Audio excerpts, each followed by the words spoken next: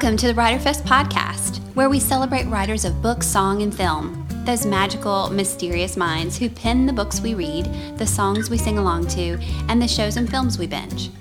I'm your host, Amy McConnell, publishing veteran, book doctor, and author. I've been in the publishing business professionally for a while now, but I still get so excited when I get to talk to writers. Well, today, in the WriterFest podcast studio, my joy was doubled because I got to sit down with two of my writer friends, Andrew and Cindy. They're accomplished writers in their own right, but together, they're collaborators who create amazing music. Cindy and Andrew are gifted and compassionate, but most importantly, to me, they're genuine. They're so honest with themselves and with the world. I actually fell silent in our conversation a couple of times, simply because the wisdom they were dropping was incredible. I feel super lucky to share this episode with you.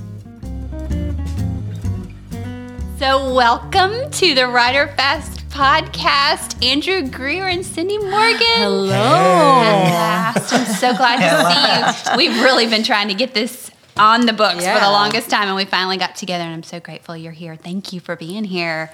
Thank I'm you looking for forward having to us. it. You're a couple of my favorite people, so I'm glad you're here. So, and we've had you actually at WriterFest before, so that's right. So some of our listeners will be like, "Oh yeah, I got to see Andrew and Cindy in person." But I'm glad that you're here to talk with me today. So, for those of us for the people who are listening who didn't get to meet you or didn't get to see you at the WriterFest event, I'd love for you to just tell a little bit about who you are and what you're about. Will ya? You go. You want me to go first? Yeah, okay. Ladies first. Okay, let's see. My name is Cindy, and you've already said that, so that's covered. But I know. I'm a recovering songwriter. So I'm a singer-songwriter, and have been doing that here in Nashville since I think I moved here in 91. And got my start back then at Word Records, which is a CCM label, and did several records for them. But songwriting was always my first love, more than being an artist. I think being a songwriter was kind of the connecting point. My parents were both songwriters and musicians, and so anyway, when I had my first baby, I pushed pause and became a full-time songwriter. And then I moved to LA to kind of get out of that, the CCM market of writing. I wanted to write something different, something beyond that genre. And so I lived out in LA for a couple of years and wrote for Warner Chappell LA, and then moved back. And so anyway. So cool. Yeah, I think I have what a pivot. Well, I think I have multiple personality disorder when it comes to music and writing, because I can't quite choose a genre, because I don't want to go, I'm not writing for that genre anymore. And so I feel like I've written in obviously CCM and film and TV and bluegrass and country and pop and some Americana, which is where I feel like is my sweet spot. But anyway, so that's. Well, I guess that's Cindy, what I do. I have to say, I want to dig into that just a little bit, and just to say, those aren't they kind of artificial parameters? Those genres. Well, I think that there is a dialect for each genre in terms of how lyrics are written. It's funny. My music publisher, he's a New Yorker. And sometimes, I hope he's not listening to this. He's awesome. I love him, and he owns a pop publishing house in LA, but he's a New Yorker. And when you don't live in Nashville, and you're not kind of immersed in that Music Row kind of country music culture, so I'll send him something that is clearly Americana. He'll be like, "Oh, it's country. I like it. It's country." I'm like, "Oh, that is not country," because the dialect, in which country music is written, and the way the turns of phrases and the way the verses and the choruses are all set up, it's completely different than Americana or folk music, which I think Americana and folk are kind of Appalachian. Yeah, Americana that's right. comes from the Appalachia. That's right. World. And so it's more, there's more mystery in haunt. There's more haunt and mystery in Americana and Appalachian, Whereas country music, it is like, I need you to add it up for me and drop me the hook at the end, you know. It's a little slick. Yeah, which I don't always love. But anyway, so I do think there's a dialect for every genre that in terms of lyrics and of course music as well. So it's interesting to learn the differences. I was just digging into the idea that you refuse to be constrained to one or the other. Okay. I think that's interesting that you've said, I am not in just one lane. I'm going to kind of maneuver around. It's a strength and a weakness, you know. It's cool and it's hard. Yeah, right? It's not always a good thing. It's not always the easiest marketing tool. Yeah. I mean, you know, when right. you're trying to make a living at your craft and you're diversely interested and maybe diversely talented, which I would say Cindy has gifts in all those genres. I mean, it's kind of hard because it's like, well, here's a multifaceted, multi-gifted songwriter, and yet to do the most work, professionally for someone to take hold of it and run with it and make more money, quote unquote, which sometimes we're bartering our time with income. I think then that can make it difficult. But what I've always loved about Cindy and our friendship is that you found a way to maneuver or to just say no to it always having to be income based, you know. And I think the way we set up our lives as artists, as writers, as anything we do in a creative field that's fairly entrepreneurial, and let's face it, all creative fields have a certain element of entrepreneurship to it because we've got to go strike that deal. And we have to keep sitting down at the table with our pen and pencil, you know, and the paper to write, or with our guitar to write. You know, if you don't write, there's nothing to offer to anybody. So it really is entrepreneurial. But I think what's interesting in that is if you can set up your lifestyle to afford what you love to do, which I've always seen in Cindy's life and her family's life, is let's set this up so that I can do what I love to do. And my parents were that way. They worked in very independent fields in their works. So did my brother. It's funny how that raises. Like your girls will be that way because they'll see that, okay, I could have exchanged that mortgage for a bigger one and a bigger one because that's what people do.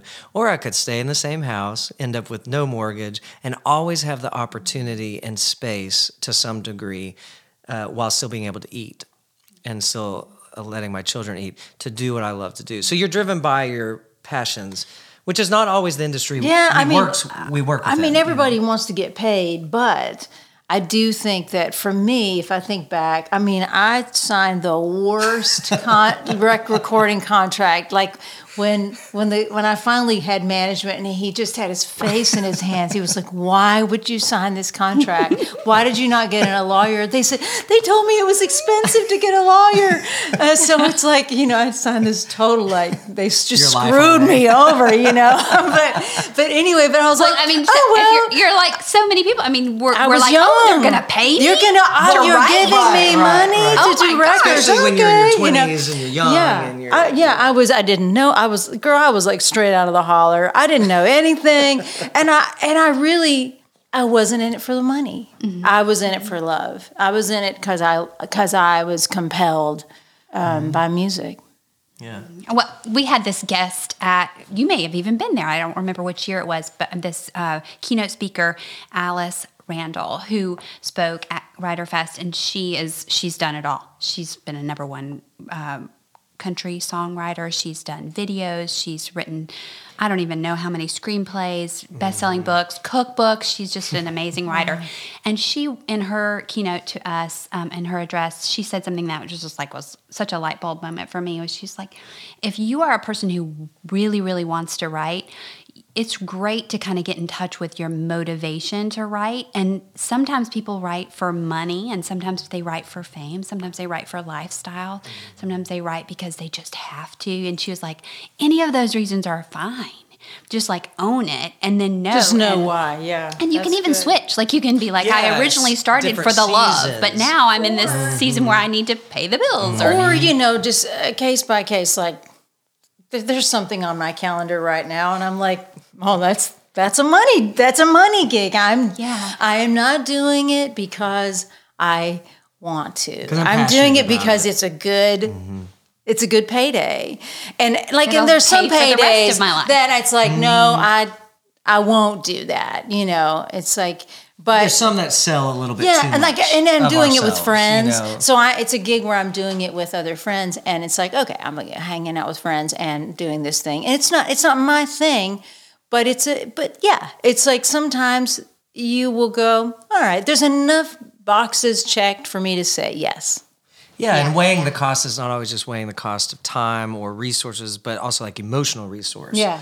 Right? Cindy taught me that a long time ago, to weigh how much is that going to cost you emotionally, which is kind of like how much is going to cost you of yourself. Yeah. And there's a certain tipping of the balance there that's absolutely not worth it, no matter what the price tag is. And with my background coming from music. I was going to say, hey, when it, No. Segue. This feeds into that. But, music being my initial background too, from recording and songwriting to performing, but that quickly evolved. I didn't have the career like Cindy did that can sustain you for a while to do just that. So mine was always a little bit multifaceted, and I don't think I have a straightforward brain, and I didn't have anyone who was straightforwarding my brain. I didn't have management in those early days. I was very much an independent artist, songwriter, all that kind of stuff. So no one was fashioning that for me, or with or without my consent.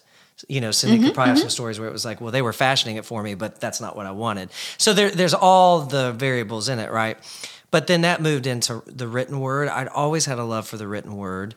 And so through the encouragement of different friends like Cindy, one of our friends, Patsy, who's a writer, who kind of alerted Claremont who alerted me to poetry, that was in me. I thought I hated poetry, and she made me take a poetry class, and there was free wine, and I said yes.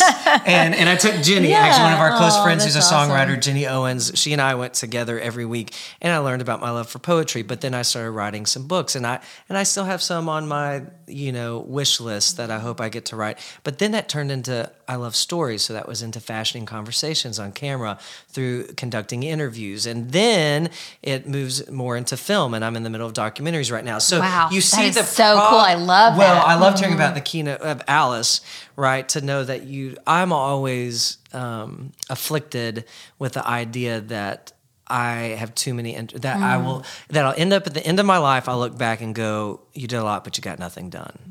And that's always a concern. Now I have to weigh that. That's a good tension, though, probably, right? To keeps me alert.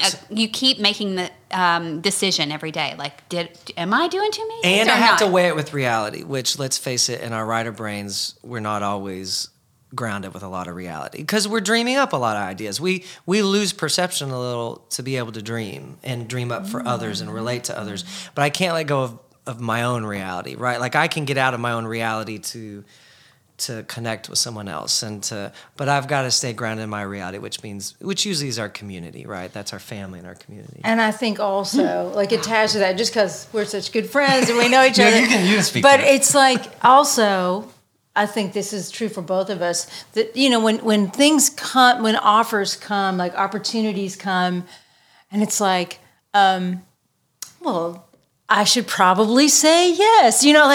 Sometimes it is difficult to say no to a sure thing. Yeah. When even if it's a good thing, but maybe it's not your good thing. And I know for you, it's hard. I mean, because I struggle juggling too many balls. Well, we've been on the phone this week about my conflicts. About it's like, how do you say no? Because it's like, why do I say no? And where's that clarity, personality-wise? Like, if you're a person who like wants to help, you're like, you are a helper. I like opportunity as well. Yeah.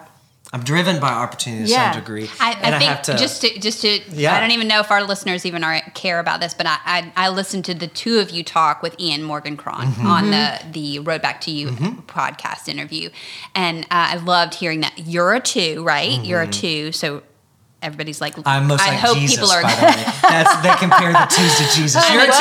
We're Jesus or I'm Mother a 2. Teresa. That's How do you awesome. like that? I'm a 2, and you're a 4, right? Yeah, which I think is just like Picasso. That's such an artist number, people. right? So many 4s in Nashville, right? And a 2, I think a 2 is oriented because my background is editorial. Like I kind of came of age in publishing, book publishing.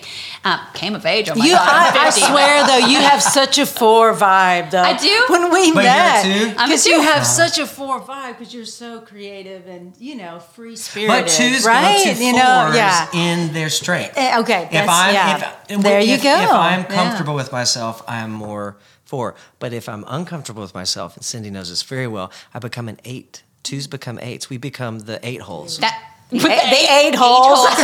So, Andrew, you'll appreciate this. That's my people say when I am in a stressed vibe, I start to be very businessy. And I go to my business voice. That's what it is. And I start being One of our close around. friends was just talking to me about yes. I've got to get used to how to work with you because my texts are not filled with smiley faces when we're at work. It's like, yes, no, you should probably do this, but I'm not thinking about our personal. I'm not thinking about our dinner hangs on Sunday. This is, you know, right. But I also don't think I'm disconnected from me. Yeah. I'm just like, well, in my mind, we only have so many minutes to live.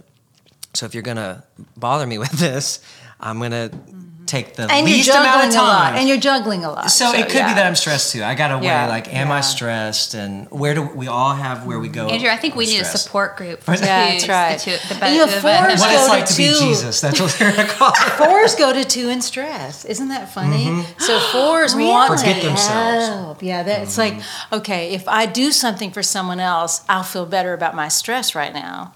Oh, that is wild. Yeah, and that's strange. Brilliant. And we're going to and we're totally going down a rabbit hole here, but we are truly, literally bringing in an Enneagram person for Writer Fest 2022 to address writer issues. Who is I can't tell you. Okay. Not announced yet. We're going to because we have a friend who. Well, we have a bunch of mutual friends. I think you guys. Yeah. So okay.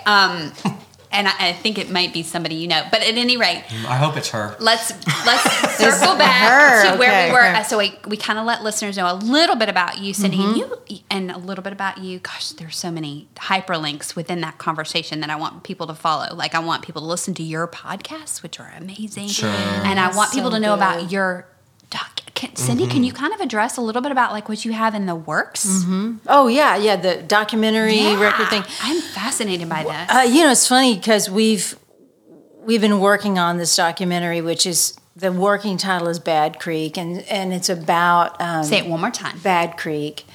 Because there's Upper Bad Creek and Lower Bad Creek. That's right.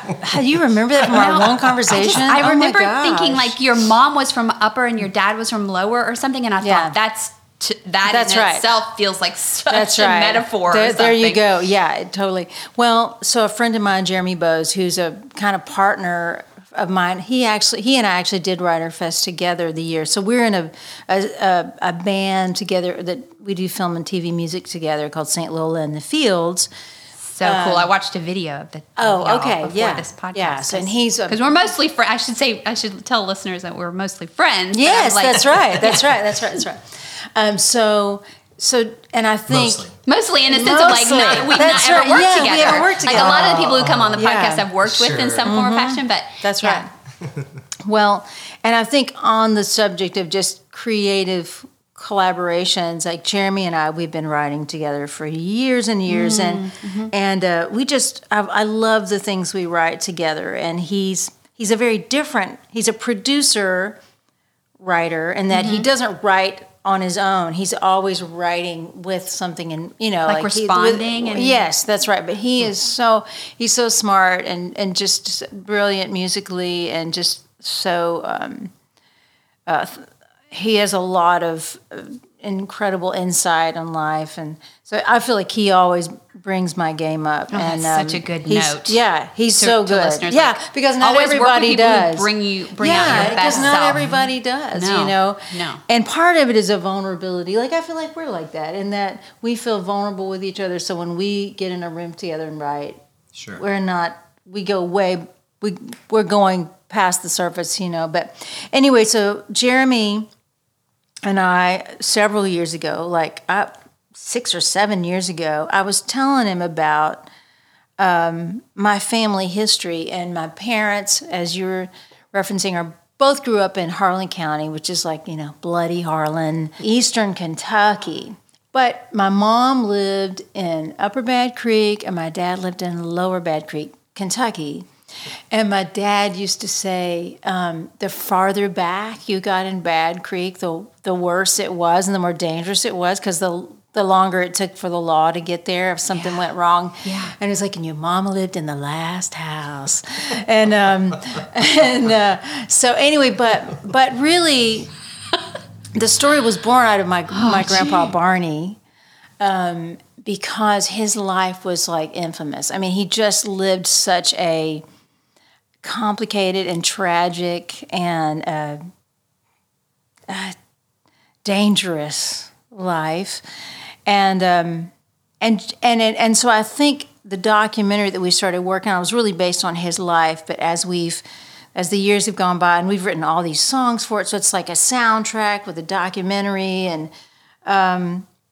it's really not just about him, but it's about everything that he touched, and kind of the impact of the people around it, because there's so many interesting characters that if you grow up in that part of the world, and like my Aunt Bill, who was Bill.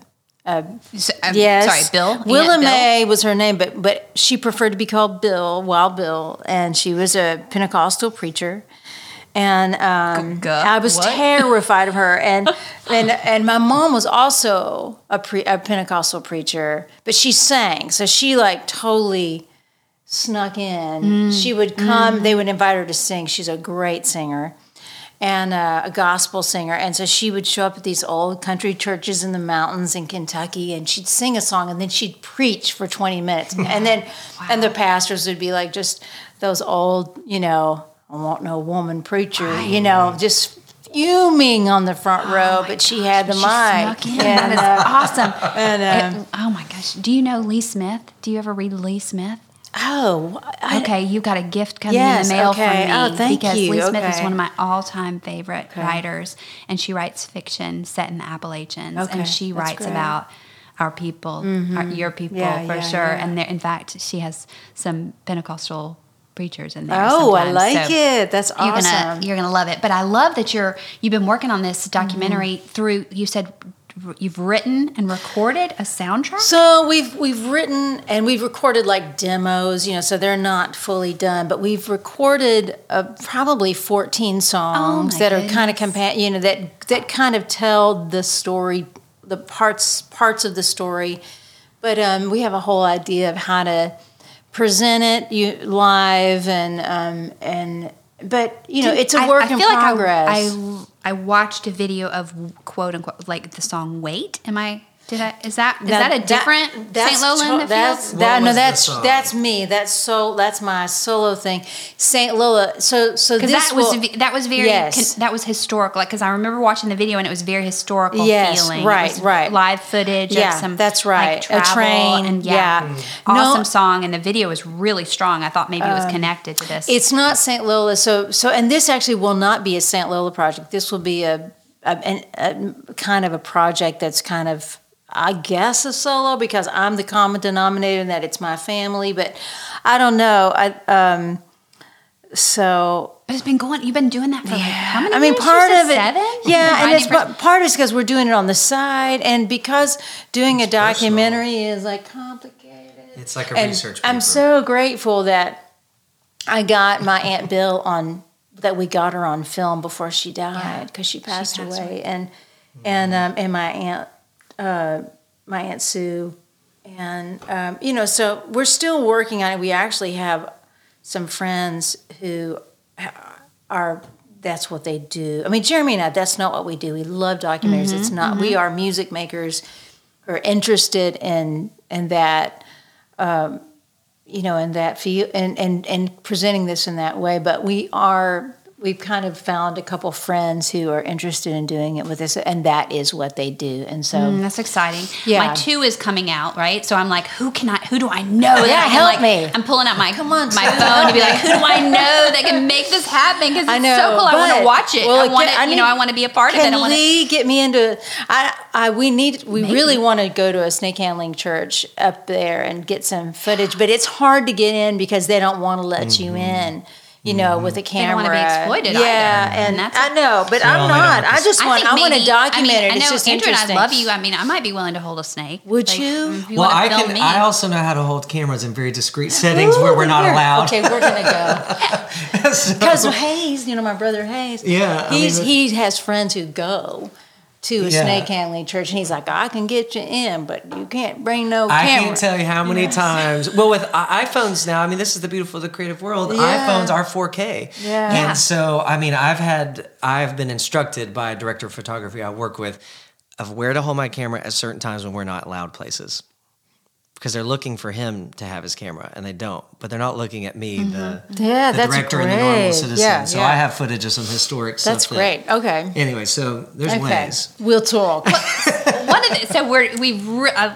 mean, I asked you about that. I wanted to hear about it. I love how you are a boundary disregarder. You're like, you're like, I am a writer. I'm going to write in the genre that I am led to that I want to write in, and I'm going to create where I want to create. And I know you've written some books, and that you've got some books in you too.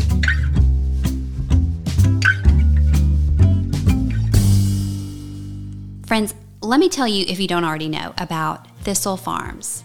It's a social justice enterprise that provides healing, housing, and employment for women survivors of trafficking, prostitution, and addiction.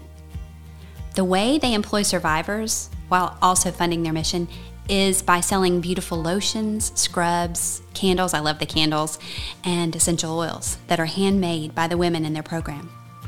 The products are incredible, and they're the perfect way to make conscious purchases of practical items like hand soap, and they're thoughtful gifts. So use the code WriterFest, all one word, for 15% off at thistlefarms.org. And that offer expires at the end of 2021.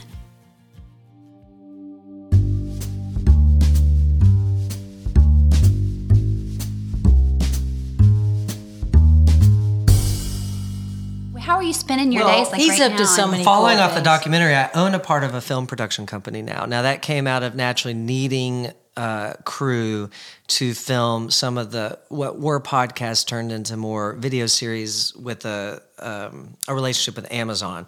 So there's stuff that I do from the interview side, where the more journalistic side, where I'm interviewing people a lot in the faith-based world, because that's where a lot of my musical background was, and a lot of my connection was with kind of gospel or inspo artists. But as I got into film, I've always loved visual stuff. In fact, if I remember, like even one of our friends, Julie, who used to do some of my videos on the music side, I was always in the details of it. I was like, this minute to this minute out, this minute over, and I'm type A, so there's some of that I can't control. But You can't control some of the things that you control? Absolutely. That's a very good way to put it. Yeah, I resonate with that 100%. I tell people sometimes I wish I could do better, but with film, I do love the visual representation of things. And we live in a world where story is told visually now. It just is. We have to accept that to some degree. It doesn't mean I'm still a physical book buyer. I still have a physical or written word. I have books I want to write still, even though I have 2 in the can. They don't express me totally, right? We have to grow into the places where we earn a space to express As soon as they're out, ourselves. you're like, I'm not that person anymore. Oh, yeah. And before they're out, if you're like that, then it's troublesome. But I think I've been working on a documentary that's been inspired by, we're in the post-production process now of it, that is set in Plains, Georgia, in deep southwest Georgia, about 2.5 hours southwest of Atlanta. It's a town where President Carter and Mrs. Carter live and have lived 90 years of their life. They're almost 100. That's amazing. Predominantly in a black community, yeah. And so, of course, President Carter was kind of a forerunner from the white voices, especially in the Deep South, about civil rights. Now, that doesn't mean he was always on the front end of it, but he was one of the front runners of white voices. And so anyway, as I've always been inspired by President Carter's life, by the way that he's conducted his life without boundaries. I mean, he came from a peanut farmer to he was in the nuclear engineering and submarine, like some of the first nuclear submarine engineering world. Then he went back to being a peanut farmer, then a senator, a governor, a president, and then became one of the greatest philanthropists in the world. So, it never was settled settled to be, this is my goal, this is my end goal, this is where I end, right? So I've always been inspired by that, plus his relationship with land and his relationship with people that he doesn't look like. So that's always been interesting to me. We got into the town and we were like, okay, President and Mrs. Carter are definitely of interest, and this was through building relationships with the town, etc. But the town is spooky. It's haunted in a way which a town of 600 people in deep, deep southwest Georgia, completely disconnected from the world in some ways. Absolutely charming that I grew up in a rural place in Texas, so I'm connected already with people who see each other when they walk down the street, and you go get coffee and you hear everybody's business. I'm not intimidated by that. I love that. So then my eye and our crew start seeing this town is divided with a train. And the white people live over here, and the black people live over here. This is classic, even under the purview of one of the greatest leaders of civil rights in United States history. And so, arguably, of course.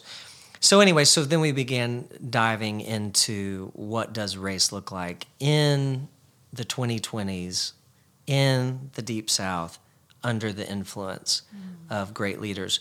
And so that, is a story that goes way beyond my music or my songwriting or interviewing Christian artists. That's getting into territory that you can say a lot, and you can actually, you could offend a lot, you could hurt a lot, you could encourage a lot, inspire a lot. We were talking earlier, Amy, you and me, about, I just feel a release from offense. If I'm going to create and tell story.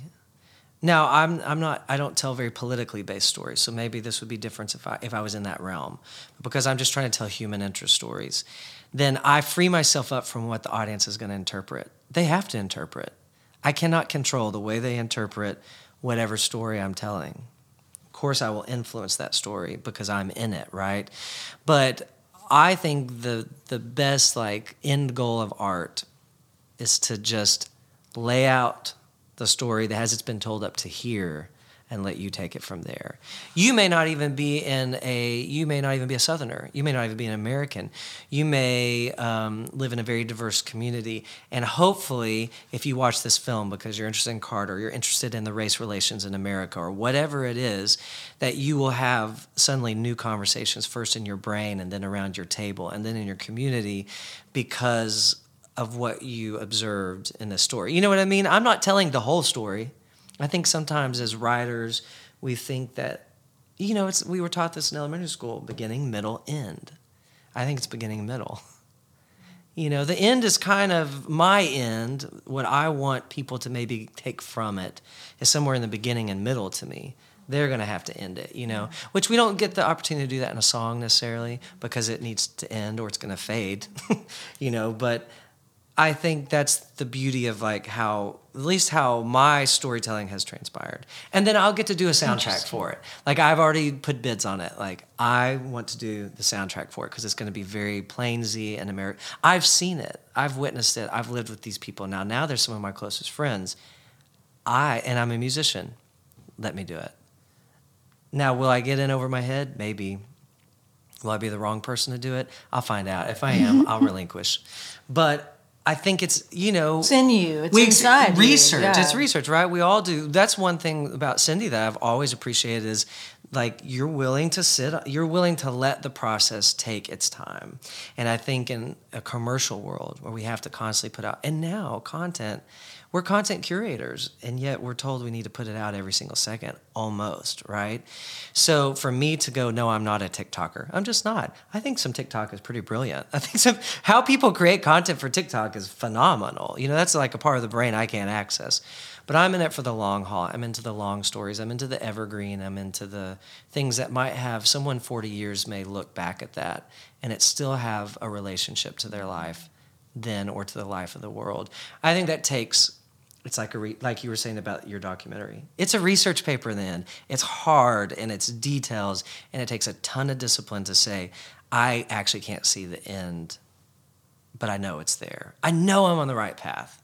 I know I am. You can't stop. And some of it's gut. Some of it's gut. Yeah, some of our crew at times has been but we don't know the story. What are we doing? Why are we doing more, filming more? We don't know the story. And I'm like, here's what I can promise you as the director. I can't detail you the whole story. You're right. But I know it. I know the story.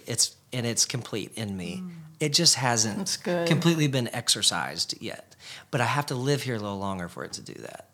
Oh, I can't just go to my laptop and Yeah. type it out. No. I gotta live here. I mean, I you know? feel like that happens all the time in fiction writing, where it's like you're writing and you really don't know. It's the headlights, or you can see there, but then suddenly something appears that you didn't know was coming. You know, Right. and I'm sure that's going to happen and has happened over and over in your story, where it's like someone appears that fills in a puzzle piece that you But really you had to needed, be but you there. didn't even know what You it had was. to be You there, know, and you had to be available, and you had to be Yeah. in the car driving in that direction.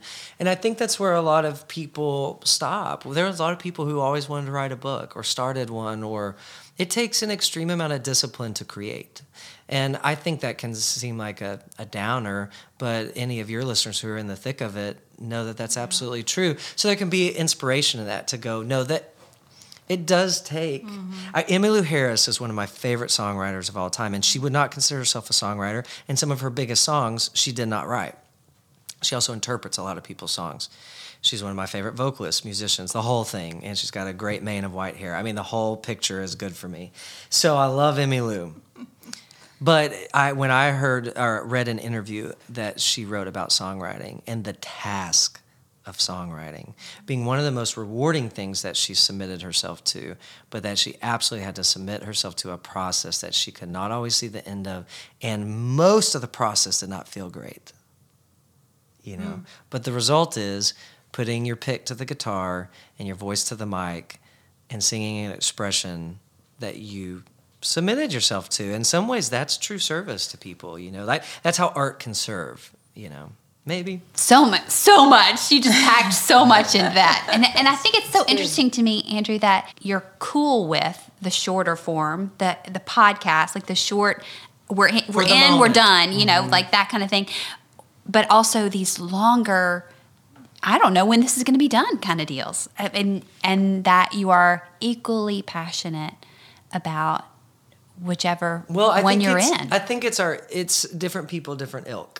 I tend to associate with people who have that. I get very tired quickly by people who need immediate results and who need to turn it in tomorrow. I get exhausted.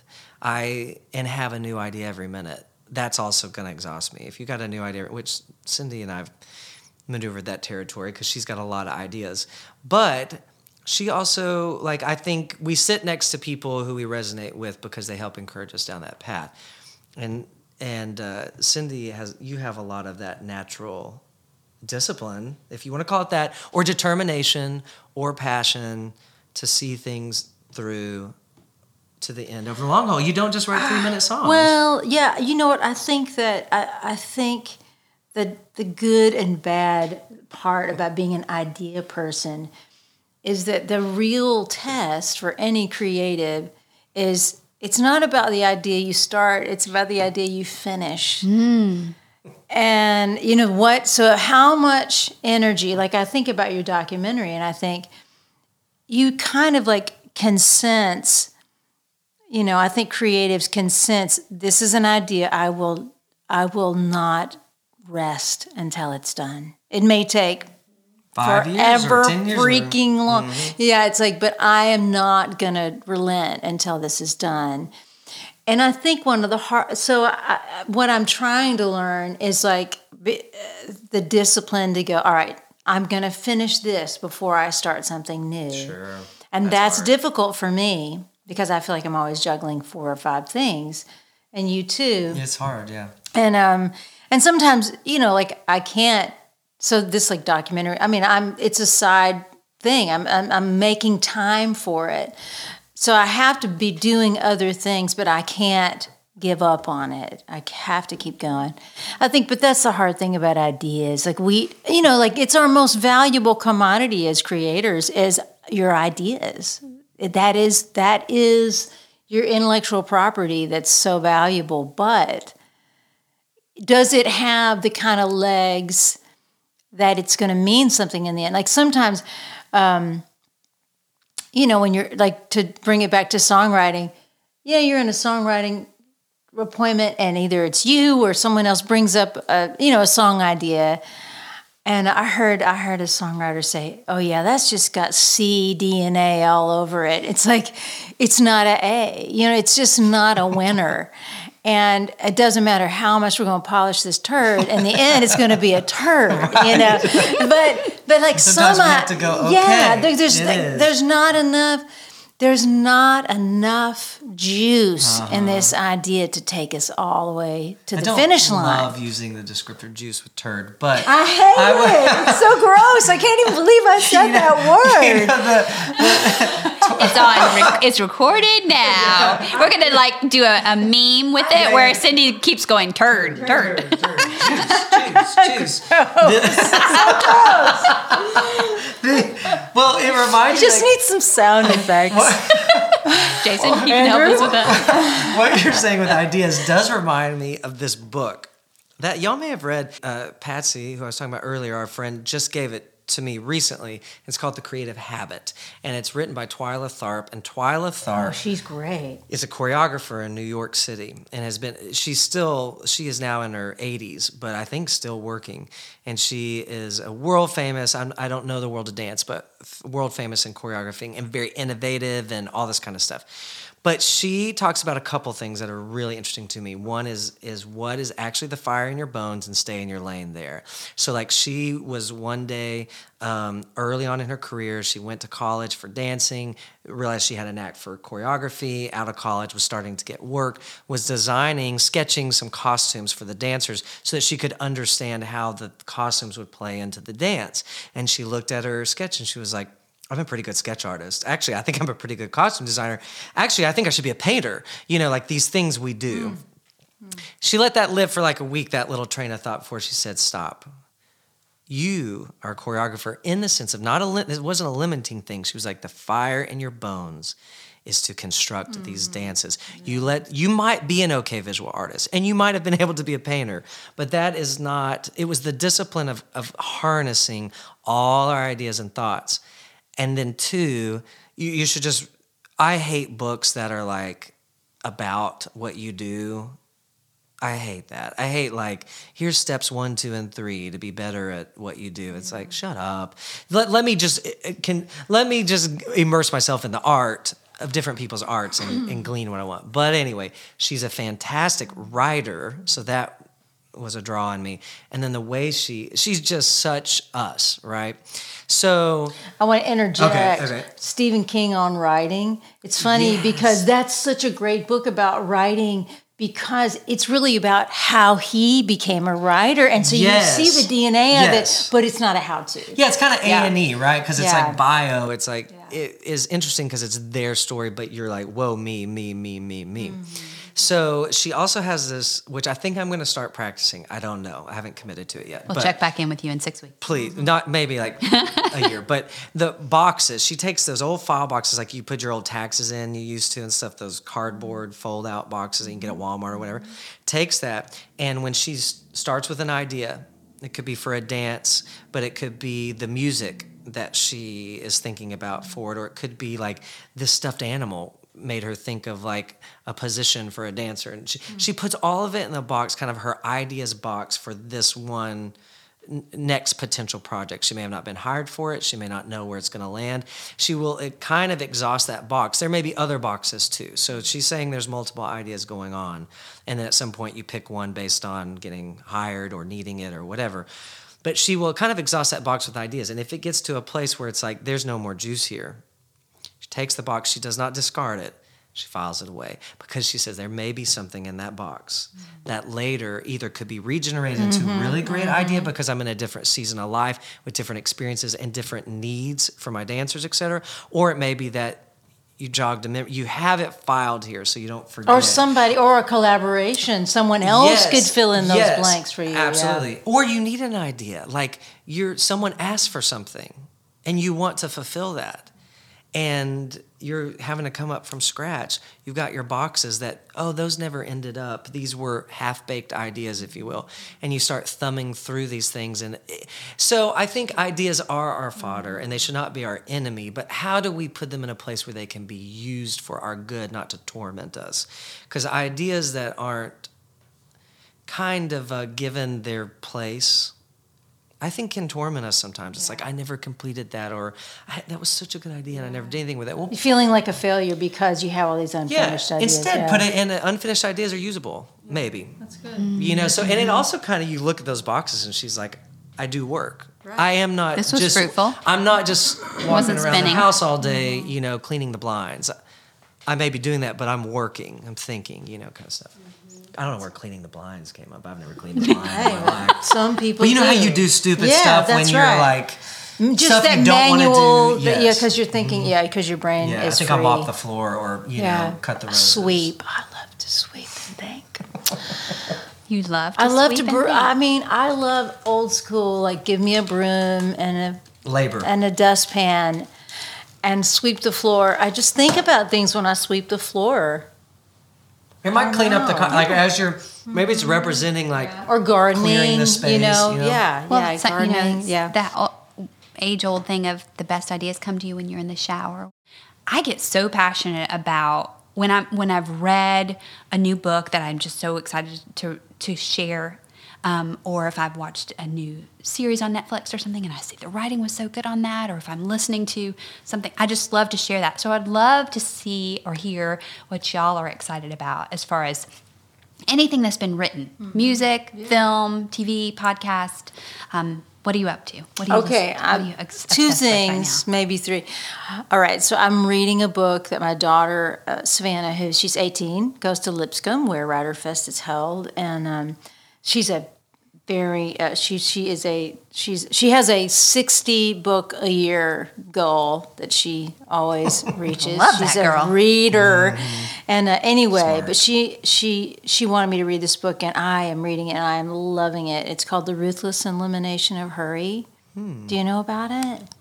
Another guest has mentioned it. Man, it's great. Just because we don't realize how hurry just eats our lunch. Like it eats our life up. And so that book is really, really, I'm just kind of in the first 50 pages of it, but I'm really loving that. It's a great title to keep looking at daily Right? and go, ooh, Yeah. that's a to-do list. Is the tone of the book in line with that instruction? So does that question make sense? It's a great read. It's very conversational.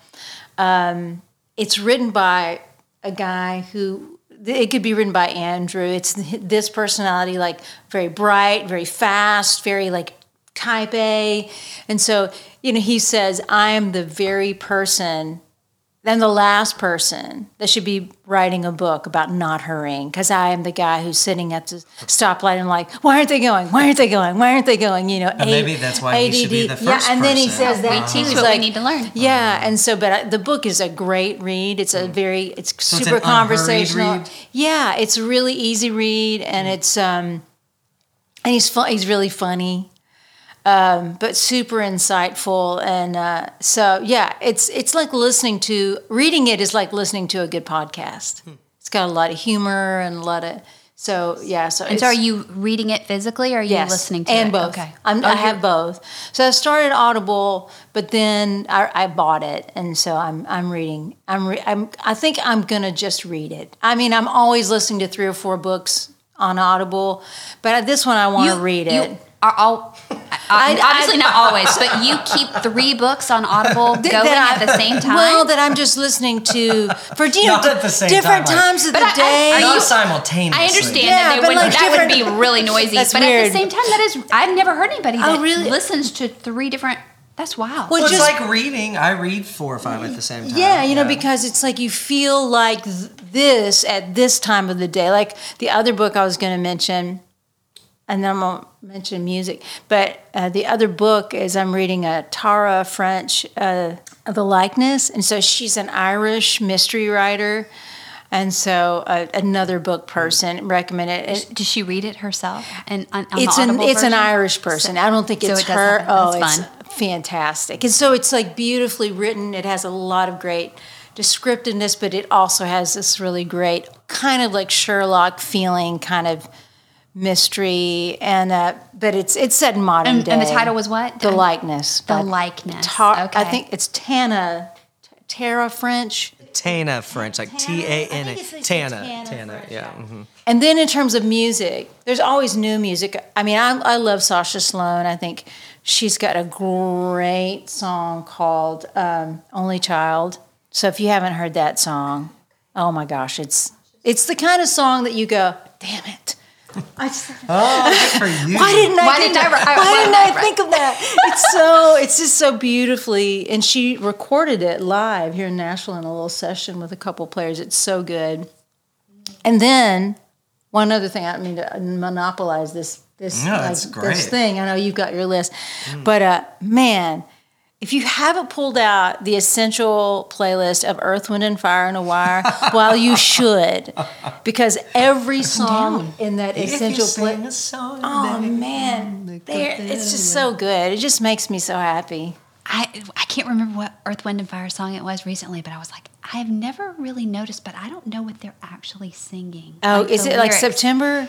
Yes, and so I pulled out the lyrics and I was reading the lyrics and I was like, wow, these are actually really good, but we just sing it like yeah, I know. Yeah, no, that's a good prompt. And Justin Timberlake has a remake of that song, and it's pretty good. It's pretty good. Yeah, it's pretty good, but it's not. Let the record show how much I love Justin Timberlake. I love him. Got good grooves. Yeah, he is good. Mm-hmm. He's great. There's nothing to be ashamed about that. Does he have of my favorite podcast? Yeah. Well, I mean, like everybody in the free world, I've just finished The Rise and Fall of Mars Hill. I mean, it's good. It was great. It's great. I thought that was I thought it was great. Have you listened to it? Mars Hill was a big mega church in Seattle by what's his face? Mark Driscoll. And it was super corrupt with power and things you might misogynistic. Yeah, but it explores it in an extremely well done journalistic way. I think I can pass on that. Okay. Yeah. Okay. It's so good. But it's so compelling, but it's like you're pissed. If you have a lot of church hurt, it might not be the best thing. Not my favorite. But if you feel comfortable in your well, I didn't feel that angry. If you feel comfortable in your spirituality, so you can listen to it simply as a journalistic story, it is a story very, very well told. Oh, it's great. It creates the dynamic and the arc and the contrast. Because they have compassion for him, even though he is... Well, I don't know. I mean, I think they try and help you to understand maybe his motivation and... I think they just lay it out there. Which I mean, is good they journalism. do. That's right. Yeah. I mean, I'm just saying, it doesn't feel. I feel like you see the whole picture. Yeah. It's not there's no one has an angle on it. Yeah. As far as you can do that. Yeah. Right. No one can do that purely. Yeah. Poetry. Do you read poetry? I do a little. I mean, I love Mary Oliver. Does, otherwise, it's tough. Yeah, I love Mary Oliver, and honestly, my daughter Savannah. She writes poetry, and I get her to read me her poetry, and it's like I feel like she is a better writer at 18 than I'll ever be. She's got such a gift. What does that mean, Cindy? What does that mean? She's a better writer than I'll ever be. I just think when I listen, when she reads me her poetry, I see so much like depth and like. She poses things in a way that I'm like, oh, I wouldn't have thought to go there, and like, that domino makes that domino fall, and so, and I know she's my kid, but I swear I think I'd feel like that. Some poetry feels too overdone. It feels like it kind of. It's like you kind of go back to some well too much, but her it just feels so earthy and just old. So yeah, I mean, my daughter's poetry is really inspiring to me. Okay, I like it. I don't read a lot of poetry either, but because of a project I'm involved with, a different documentary, there was a young man named Matty J.T. Stepanek who died in 2004. He had at 13, he had mitochondrial myopathy, which is just basically all your voluntary things don't work. So he was on breathing machines, all this stuff. But he became just kind of a poet on the world stage through his friendships with Oprah and these kind of people. So I started digging. There are people that are like Oprah? What? So, well, the great gatekeeper, the great... Good grief. Yes, right. Opening doors. We'll get to the next life and there'll be Oprah. So He writes, though, wrote from a very old soul. I mean, to think that he was 13 when he died, and he was writing this from the time he was 5. So his poetry is called Heart Songs, and there's several Heart Songs books. You probably have to look. You can find them on Amazon and eBay, but only used. They're all out of print now. They were all New York Times bestsellers. I do not remember this. I was in college. I know some people who do remember it because of just who he impacted. But it's cool to hear someone with such great conflict in their physical body be so unconflicted to some degree in his spiritual body. And so that's really cool for us, especially like in the middle of our heightened sense of illness with the pandemic, Good observation. and, which illness is normal for our context Right. here, as humans. So we've become very not okay with our normal. And I think he had to live with that normal. There was no denying it at any point. And then to see what came out of that. So there can be a bit of a prophetic voice to poetry, when the messenger has a certain background. Also, Educated is a book that probably a lot of people have heard about. It's a biography by Tara Westover. It's one of the most beautiful books I've ever read. It is brilliant. And of course, she comes from an off-the-grid background, religious legalism, but her family, like the events surrounding her childhood and growing up years are horrific in the sense of what she did not know until she went to Cambridge. Right, she went to, or Oxford. Harvard, I think. Wherever. But she ended up over in London, too, at some point in her education, and had a break in her psyche because of what she did not know that was natural to know. And it's really cool. And the way she deals with it with seemingly open-endedness of like not hating on her family and not hating on a religion and just really saying, I'm still learning, and anyway, the only other one I would mention, which I'm sure the whole world knows by now, and I kind of hate it because at first it was like not everyone knew about it, but it's this little book called, I want to get the title right, The Boy, the Mole, the Fox, and the Horse, which Charlie Maxey wrote, but he illustrated, because he put his whole artistic value in it, or vision in it, of not only writing this very simple, it's like mantras on each page, right? Like at one point the mole asks the boy, what do you want to be when you grow up? And he says, kind. It's like those just kind of beautiful overarching statements, but with these unsuspecting characters, and then that he drew it all. Like every text, everything is Charlie. So it's cool when teams of people come together, but it's also cool when a person, like Shel Silverstein. I mean, kind of bursts it. It's like their baby that came out of their womb. You feel it. You feel that in the book, and when you see the art, and that's great. It's massive. Everyone in the world has a copy. I resisted reading it because everyone else in the had world read had it, it. and then it was in my therapist's office. Yeah. So I was like, all right, I guess I gotta read it if she. And it's like for real. But it's for real, very, very good. Yeah, and it's someone very, gave it to me about 4 years ago, so I was like, oh, this is awesome. And I started giving it to people, and then suddenly it's like the bestseller on Amazon and stuff. But you know what? That's also something I think we can own. For a reason. When good art becomes popular, it doesn't make it less good art. That's right. So it's so funny. This is for me, this is an interesting blossoming idea that we're sharing. I remember years and years ago when Butterfly Kisses came out, and I was like, give me a freaking break. It felt so like manipulative, and so I made it a challenge to myself to listen to it like every time it came on, which was often. Right. Just make yourself not cry. I cried every freaking time, and I was like, "What's going on? Like, what is going on in me?"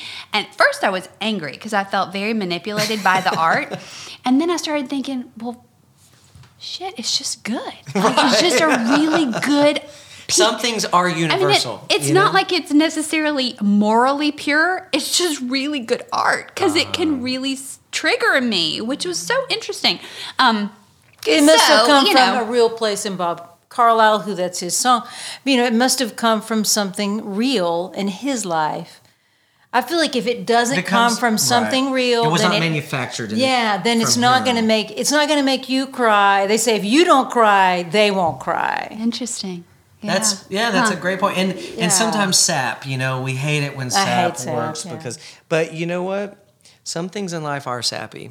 I mean, that's where we get it. Like everything that is manipulated in its origin is true, is authentic. You know, you can manipulate love to be sex, or you can manipulate love to be control and some form of emotional abuse, but in its pure form, love is love. I think we're getting like platonic right now or something. We can do. We're going to Plato, I think, with Andrew Greer. We can do things to these, but it's like we have a hunch. Yeah. It's how we know that it's manipulated. It's how we know that that's not the healthy course for it, because our hunch. Now, unhealthy people will go further down the path of unhealthy things until they get healthy. Right? You know what I mean? You can't convince an unhealthy person that they're doing unhealthy things. Didn't you say your dad was a therapist? Like, I feel like we're going there. But he's not full of as much BS as I am. He's way more straightforward. So what's the difference between a Hallmark movie and Butterfly Christmas? I was thinking just saying, because it's formulaic. Well, I would say one is music and one is a terrible movie. But amen. I think music is a platform that is meant to elicit emotion and paint pictures in these ways. Movies are too. Yeah. I actually have some very deep thinking friends who during Christmas season love a Hallmark movie. Hallmark Christmas is better than just regular Hallmark. But why do you allow yourself to be manipulated? Are you being manipulated in Christmas season? I mean, why? I think so. I mean, I think you want that feeling. You want to watch. You want to manufacture the feeling. Like Savannah and I watch Princess Diaries 1 and 2 every Christmas. I mean, we are going to watch that. I mean, that's not Hallmark, but it does have Julie Andrews in it, so that helps. But it's that sometimes feelings, and I don't know.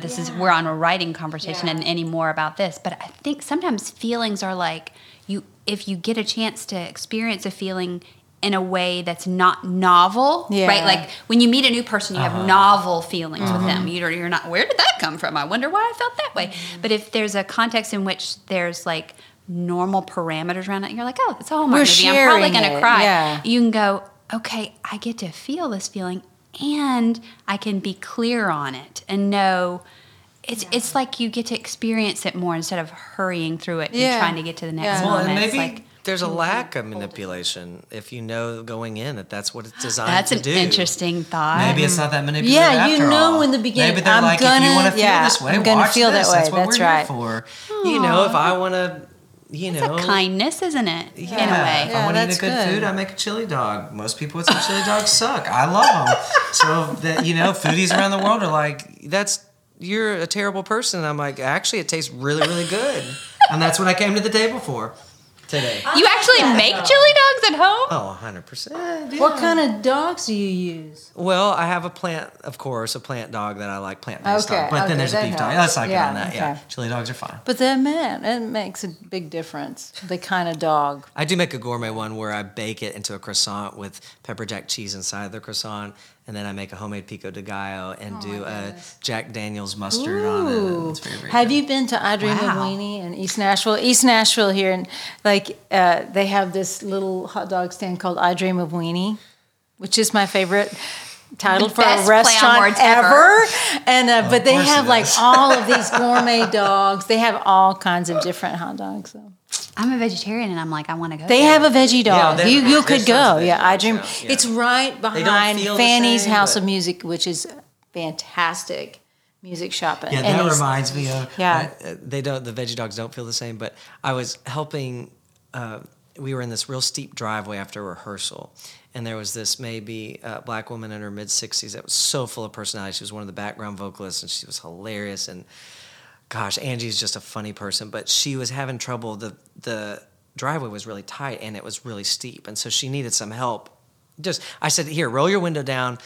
I'll make sure you don't hit any trees and all that stuff. Giving her the directions. So she's kind of real skittish, though, and she's got tons of room, and I'm just trying to say, trust me.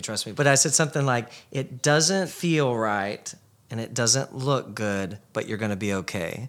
And she said, my husband been telling me that for 40 years. It won't. That's so it won't insightful. feel right. I love that you said that to her. That was best retort ever. I love it. Best retort ever. That's perfect. And then she trusted me. She was done. That's all she needed was me to say it's going to be okay. That's so great. You guys have been so interesting. I could talk with you all day. Aww. And again, my 2 is fully present, and I'm like, I want to help you make that documentary. Yay. I want to help you. And you don't need any help. You're all good. Andrew doesn't need. He's a Jew too. He's he knows helping everybody. himself.